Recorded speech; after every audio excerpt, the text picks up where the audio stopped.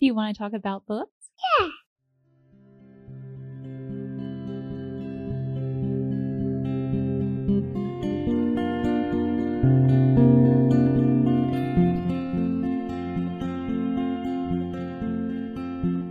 Hello, and welcome to A Well-Read Life.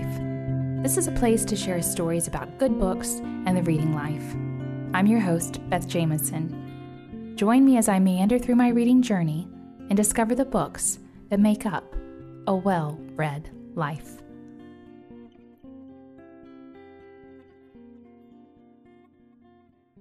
October is Mystery Month on A Well-Read Life. Join me this month as I share about some of my favorite detectives and mystery novels.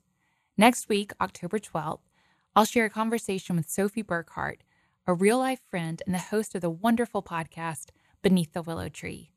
In the episode, we talk a little about the history of detective and mystery fiction, share some of our favorite mysteries, and hopefully convince all of you to read a mystery this month.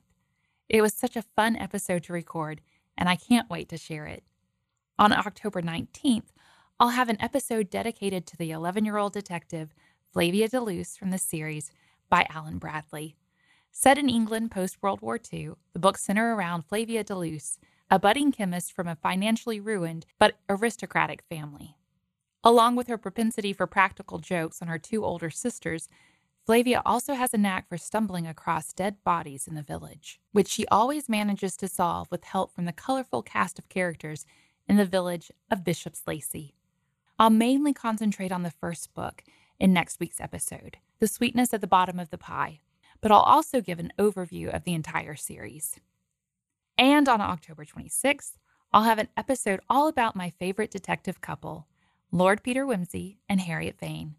He's an amateur detective from an aristocratic family, and Harriet Vane is a mystery writer and former murder suspect. For this episode, the main book I'll feature is Gaudy Night, the 10th book in the series. Harriet Vane goes to Oxford to investigate a series of poison pen letters directed at members of her former college. Lord Peter Wimsey assists Harriet in trying to solve this rather puzzling mystery and hopefully find the culprit before any harm comes to members of the college. Along the way, they may just have a bit of time for a little romance. As a bit of trivia, Gaudy Night is the only book in the series to not have Lord Peter Wimsey as the main character. This book is not only one of my favorite mysteries, but also one of my top 5 favorite books of all time. A good friend of mine describes it as a love letter to Oxford, and I couldn't agree more. A little note, though, it does help to read the books in order, but you could just pick up with the book Strong Poison. It's the 5th in the series and the first to feature Harriet Vane. Well, that's all for this week. I'll be back next week with my conversation with Sophie Burkhart. Until next time.